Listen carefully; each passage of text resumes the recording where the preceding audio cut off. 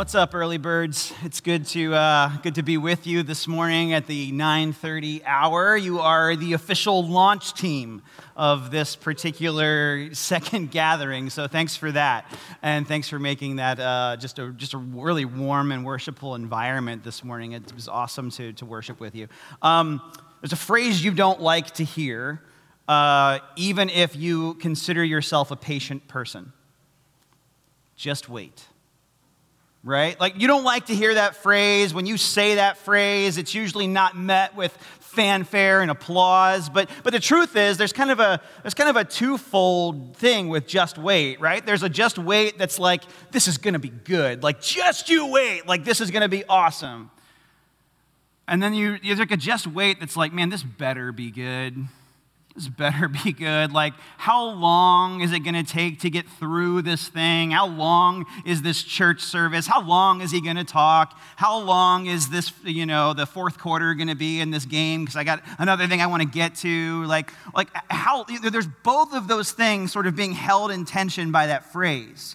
And this word Advent, this season of Advent, sort of speaks to the fact that, like, at any given moment in your life and story, there's probably both of those things colliding with, like, the arrival of Christmas, right? There's a sense of excitement and anticipation about things that are going on in your life that you're excited about, maybe reconnection or giving gifts or serving others in some form. But then there's also a tension of things you would rather not be dealing with. The family table that is not a place of peace. The endurance required to grieve through a season of loss. The reality of looking around us and seeing and feeling things unresolved in our moment, or maybe even struggling with, like, 1 minute the excitement of Christmas and then the other moment just doubt, which is the whole tension, by the way, of that peace on earth, goodwill towards men song, if you ever studied the origin story of that particular song. And what we want to do over the course of these next couple of weeks leading up to our Christmas Eve celebrations is to pay attention to how people that have come before us have expressed and dealt with that longing. That's part of the human condition that is like, yes, like everything's going my way. And then that part that's like, man, how do I deal with this grief? How do I deal with this loss? And how do all of these things that we do every holiday season, on some level because of tradition, on some level out of a spirit of escapism from the world around us, and on some level because someone just told us along the way that it's all about Jesus, how do we make sense of some of these things? So last week, we looked at the idea of the Yule log and the origin story behind the Yule log, which is not like implicitly Christian in its origin, but how it points to, even in that longing and that origin of its worship, points to the real source of hope. And today what we want to do, one of the verses that Julia read was a quotation from the book of Isaiah. And as the words of Isaiah are being washed across and spoken to Judah and Jerusalem, there's a little emerging superpower called Rome. This little emerging superpower called Rome is being birthed right around that time. But by the time of the 5th century or so, a couple hundred years later, Rome is like a power. And one of the ways that power is marked is with the dedication of a particular temple, the Temple of Saturn, and that begins with, it begins with an offering and a sacrifice to the god Saturn for the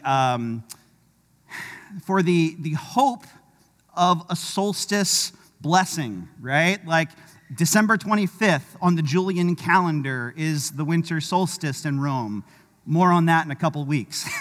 But here's what begins to happen in this longing and dedication for the god Saturn to deliver a harvest, and in the spirit of killing the cattle to feast and not have to feed them in the winter months, they revel. And what becomes, and it's just, see, how familiar does this sound? What was one day of reveling at one point becomes like a whole season of reveling. Now, not like our modern like consumerism, capitalism, where it's like 3 months of Christmas, but it moves from like a one-day thing to a week-long thing called Saturnalia.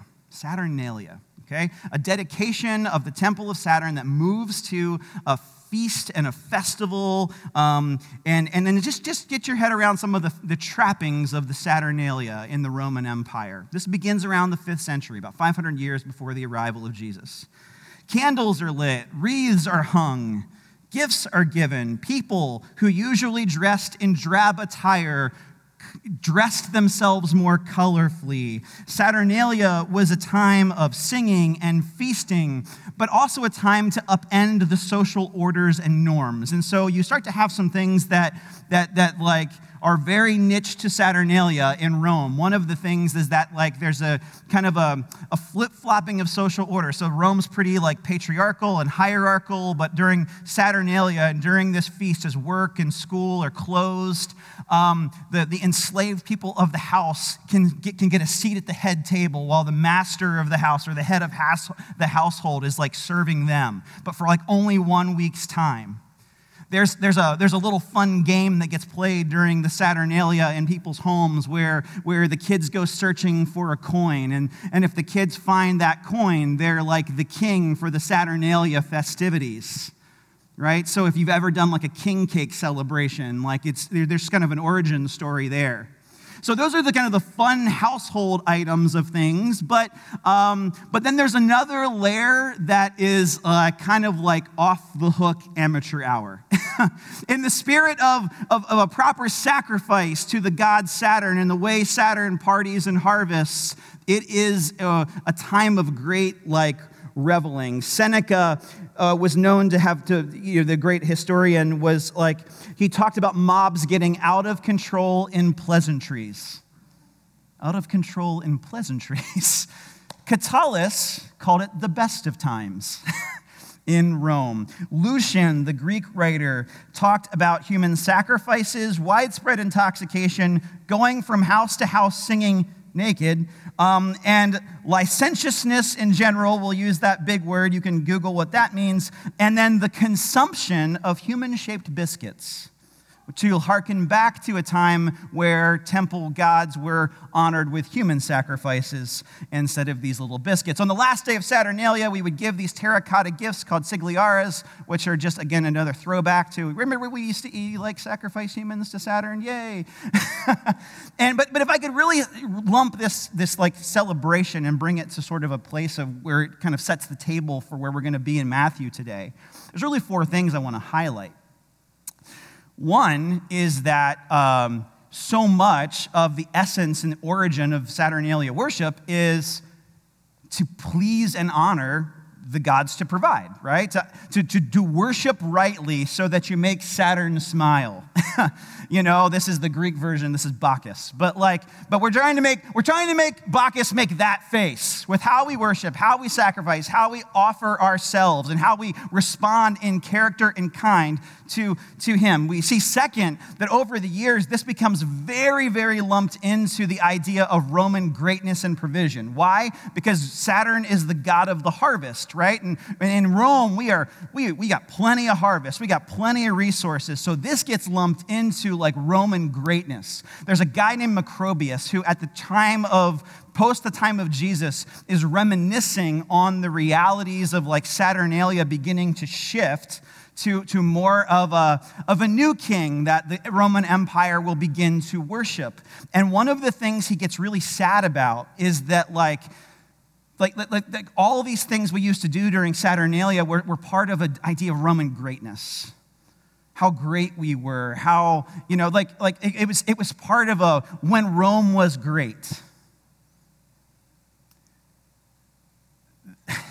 The third thing I would observe is that this social order that gets upended is kind of a tongue-in-cheek, almost like purge-like thing, right? Like we get this short window of time where we just get to like do whatever we want, but guess what, buddy?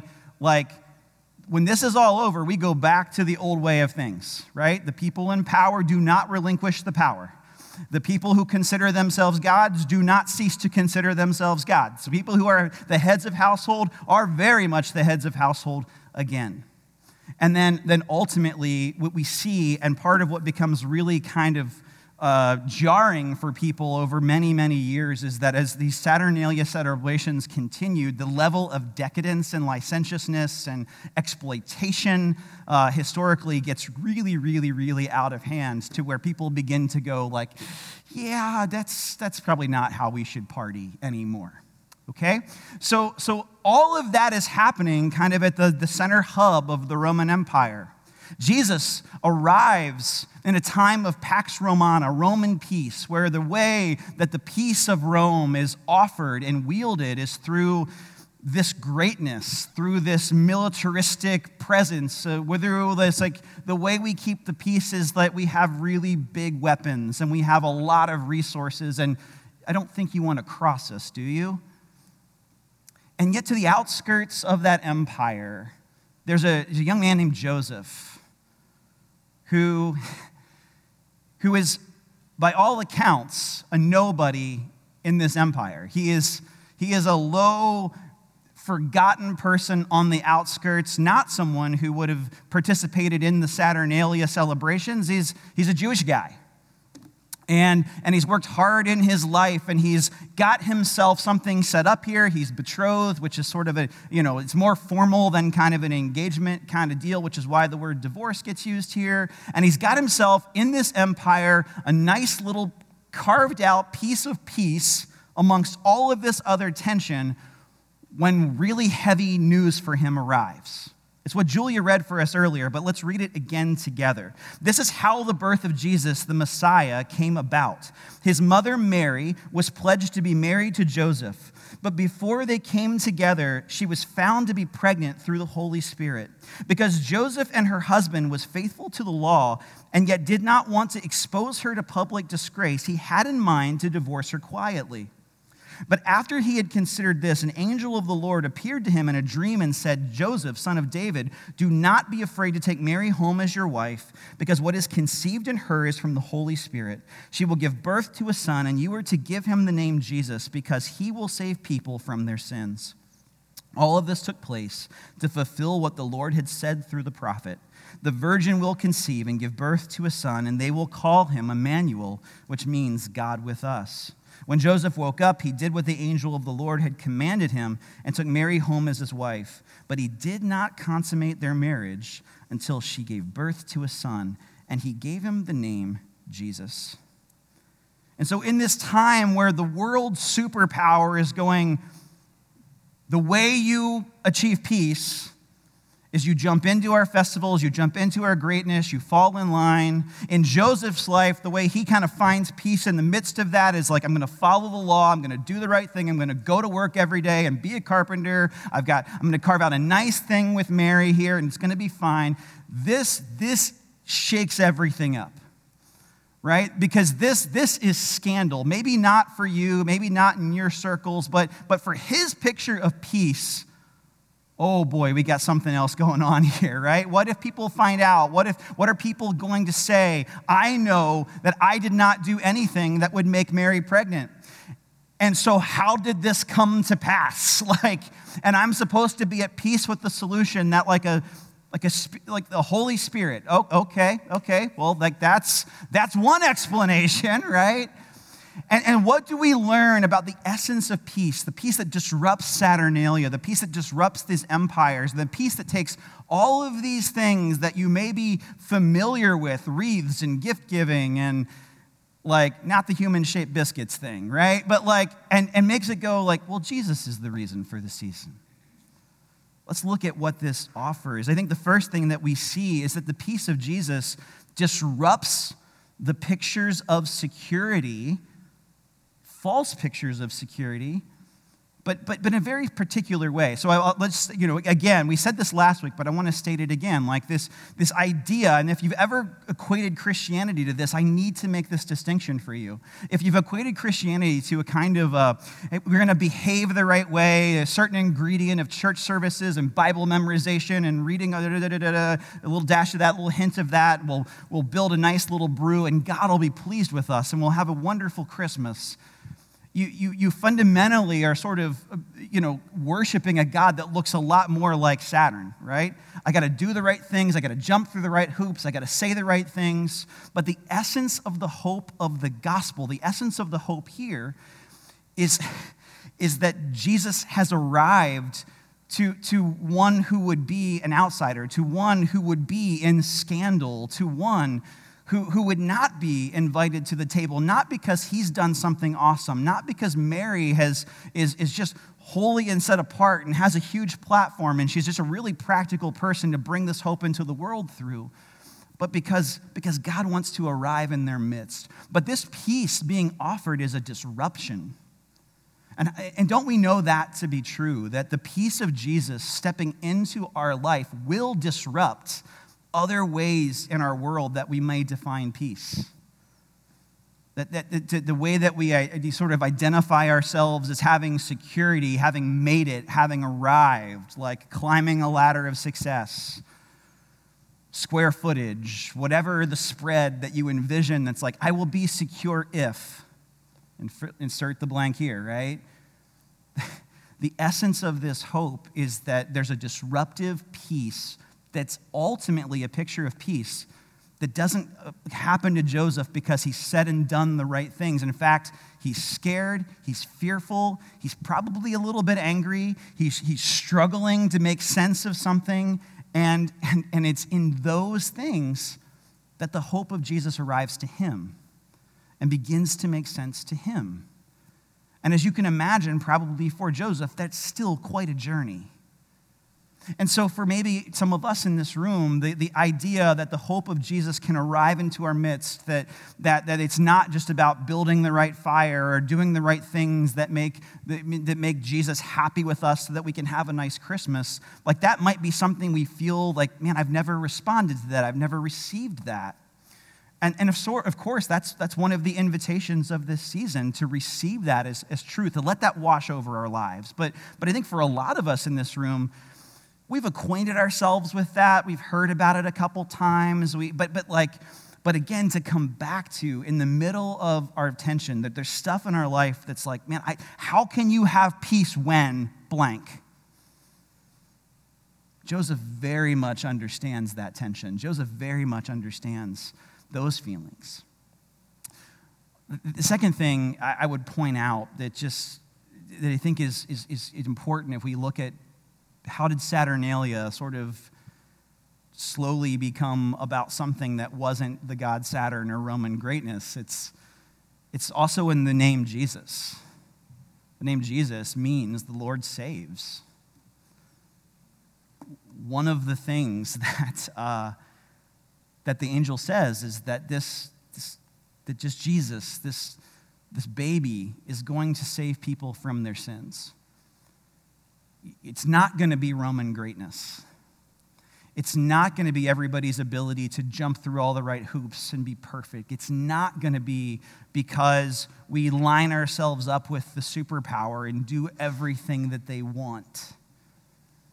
It's going to be because of this kingdom that's being ushered in and the forgiveness and the grace and mercy that this king is offering, which won't be because we jumped through all of the hoops, but because this king's willing to pour himself out in a way that no Roman emperor would, in a way that Saturn was never thought to have done. And I think that's an interesting thing for us to sort of wrestle with, right? Like maybe we've acquainted ourselves with the reality, or we've thought about before that like Jesus is a name associated with salvation and forgiveness. But functionally, right, we can look around us and we can see the tension of people putting their trust in superpowers, people putting their trusts in kings and kingdoms, people trying to like make the name of Jesus merge with the ideologies of the superpower. Maybe we feel the sting of like people receiving our trust as kings or leaders and then actually exploiting our fear, or not delivering what they promise, or putting all of our hope in them in a way that if we looked at our life, maybe functionally worships that leader. This is a tension that was felt in Rome. It's a tension that's felt in our time. And the good news is that peace does not arrive because of the circumstances in the empire. Peace does not arrive because of the king or the emperor in place. And if you look at Roman history, there's some stories, right? And that those like Herod and Pontius Pilate, who are very much trying in the time and surroundings of Joseph to like align themselves to Rome and align themselves to the source of this power and align themselves to this greatness to advance their careers. Those guys are footnotes in the story of the one who came to save. They're trivia compared to what we actually come to worship in this season. I love the concept of Saturnalia, but the upending of the social order. What's really interesting, right, is that it comes to a point where the time ends and it's over, right? Just if you think about it this way, right? Like I had my World Cup like men's national team victory like analogy built, but it didn't happen. So we'll go with we'll go with this one. We'll go with this one. If you were here when the Ravens won the Super Bowl last. One of the things that's incredible, or if you've ever been in like a town that wins a championship, is that like you'll notice is that like people are not like the spontaneous burst of joy is not highly stratified by like, well, the rich are over here and the poor are over here, and the like people aren't standing and celebrating with like, I'm sorry, what do you do? Like we can't like hang together until I know what you do and how much money you make. Our lives very much rhythm that way. But like when like the defensive stop that happened in the last Super Bowl, if you walked into Federal Hill, there was just neighbors that never talked to me. Like that was a big deal for me because they mostly just glared at me and looked like they wanted to hurt me. but truthfully, it was like probably more of a posture of like, we don't have anything to talk about.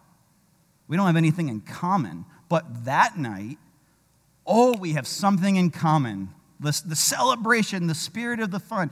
Like, so for a brief moment, we don't see each other through the lenses of like, what do you do and who are you and where, you're changing my block and whatever. One of the things we see, letters and words of Paul talking about all the time as people are coming to know Jesus in this empire, is how the love of Jesus upends all of the ways that the culture of Rome is stratified. All the ways that like these people don't hang out with these people unless it's the right time, right? That the worshiping community of Jesus, Paul will say it this way, doesn't see Jew or Gentile. It doesn't see slave or free. It doesn't see male or female. Rome very much sees those things. And it's not Paul's way of saying, I don't see color, because he's just trying to be aloof. What he's saying is, this thing that brings us together at the table is so much greater and so much more worth fighting for than any like 7-day festival, like the power of any 7-day festival, right? And at the end of that 7-day festival, the stakeholders take back their power and say, you are a kid and I am an adult. But in the kingdom of God, Jesus says, hey, if you don't come to me like a child, you don't get what faith is like. This is what the invitation of the gospel does. This is what begins to happen in Rome, that the way peace is achieved is not through platitude and a temporary kind of purge-like 7-day festival where just everyone gets it all out of their system and you go back to your hierarchy, but to say, hey, as brothers and sisters, we are demonstrating that the peace that we find in Jesus has the ability to take people that would never hang out, vehemently disagree about how the world works, but begin to find common ground in how we've been invited to the table in a way that demonstrates to the world around us maybe a bigger picture of peace. And like the New Testament takes that super seriously. And I think one of the pieces that we see in the hints of Saturnalia is that peace on earth, goodwill to men doesn't happen because people just behave themselves. In fact, they act foolish, don't they? They act hurtful, don't they? They say stupid things, don't they? And they don't stop because it's Christmas. The invitation for us is to say, hey, as peacemakers, as people who have experienced the peace of Jesus, yet this word Jesus, Yeshua, is a common name, right? Like that we have a king that reaches out to the shepherds and the unclean and the forgotten and the lowly. And that's who gets invited to the table. That's who this kingdom is for. It's a beautiful reminder for us to kind of cling to what a picture of the church is, which is not a group of us who just passively will achieve peace because someone else is fighting for it, but people who are saying, hey, because of what Jesus has done in my heart and my story, we got to have hard conversations. We got to do hard things, but those things are worth doing because of what God has done for us. And then lastly, we see the turn in this moment, this festival that's like so indulgent and so flesh-driven. Like one of the things we see begin to unfold here, and you even see it in Joseph, like exercising restraint and self-control, and not just like understanding that this thing that's happening with God is to say, I will elevate Mary. I will not exploit Mary's position. I will not make a mockery of her. And as people who have come to see the peace, like one of the pictures of peace that's very much in Rome is like, hey, if everyone just gets a little bit of time to do whatever the heck they want and give in to all those desires, we'll find a little bit of peace. But if you look at Roman history, it just gets more decadent. It just gets more exploitive. It doesn't go well. And so to these very same people, this very same culture, a young group of Roman Christians, Paul, who was not following Jesus, did not love Christians, became a follower of Jesus, and begins to understand how that transforms how he treats people, not as objects to be conquered, people to be pounded into right thinking. He talks to a Roman church that would have understood very much, in the spirit of Saturnalia, what the way of Jesus does, how the way of Jesus, like everything that's happening in Saturnalia is a reflection of that king, of that God, of Saturn, and the way Saturn operates. But hey, when we worship Jesus, our lives are a reflection of that king and the way that king operates and that king's economy and the way that king sees other people, not as objects to be conquered, the way that king sees ourselves, not as just every desire is a good desire that I should immediately indulge in every time, but to say, hey, to not just gratify the desires of the flesh. Romans 13 says this, do this, understanding the present time. The hour has already come for you to wake up from your slumber because our salvation is nearer now than when we first believed. The night is nearly over. The day is almost here. Let us put aside the deeds of darkness and put on the armor of light. Let us behave decently as in the daytime, not in carousing or drunkenness, not in sexual immorality and debauchery, not in dissension and jealousy. Rather, clothe yourselves with the Lord Jesus Christ and do not think about how to gratify the desires of the flesh.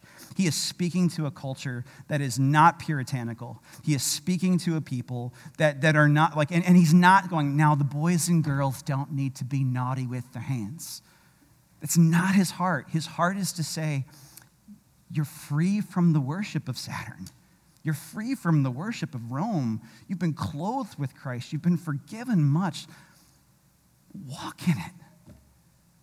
Let it awaken you to the way that you've been exploited, the way that you may exploit others. Let it awaken you to a most glorious invitation that this king that they mocked and crucified is irrelevant, is the king that conquered the way of Rome, that all of these trappings of social order that are all just kind of a temporary way to have a little bit of fun, actually in Christ is the invitation that this moment to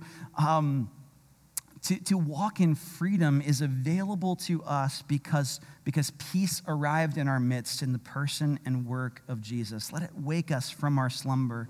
Let it address the frustrations of man, this better be good because I just don't really love the way life is going right now. Or man, this is going to be good, but let me carry this properly in light of who Jesus is. What we celebrate in communion is that king is the object of our worship. That like wreaths and garland and gift giving and candles have been used to worship all kinds of things. But that the essence of our hope is that the Roman instrument of death, and we know how to conquer you, the cross of Christ, have become the object, the symbol of where peace is found. And so we come to the Lord's table together to remind ourselves of that peace, to center our lives on that peace, to invite that peace into the tensions of our story this morning. Or if you're not a follower of Jesus, don't feel any obligation to participate, but rather to maybe let this moment just kind of stoke the questions that you have. Let it not race you to your grocery list, but just have a few minutes just to sort of examine the things that we trust in. I'll pray for us. There's 4 stations in the room, all of which are gluten-free. We just invite you, as you are ready, to approach one of those stations and to receive the reminder of where peace is found, so that it may arrive in your story today. God, would you help us? There's so much noise, there's so much clamoring, like the author of I Heard the Bells on Christmas Day, there's so much we see around us that just doesn't seem right. There's so much in our own lives that just doesn't seem right.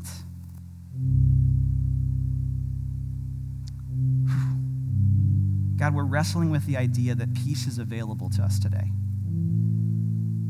May this moment of bread and cup serve as a tangible reminder of the source of where peace is available. And may it invite us and challenge us to walk in that. In the name of your Son, who is our peace, we pray. Amen.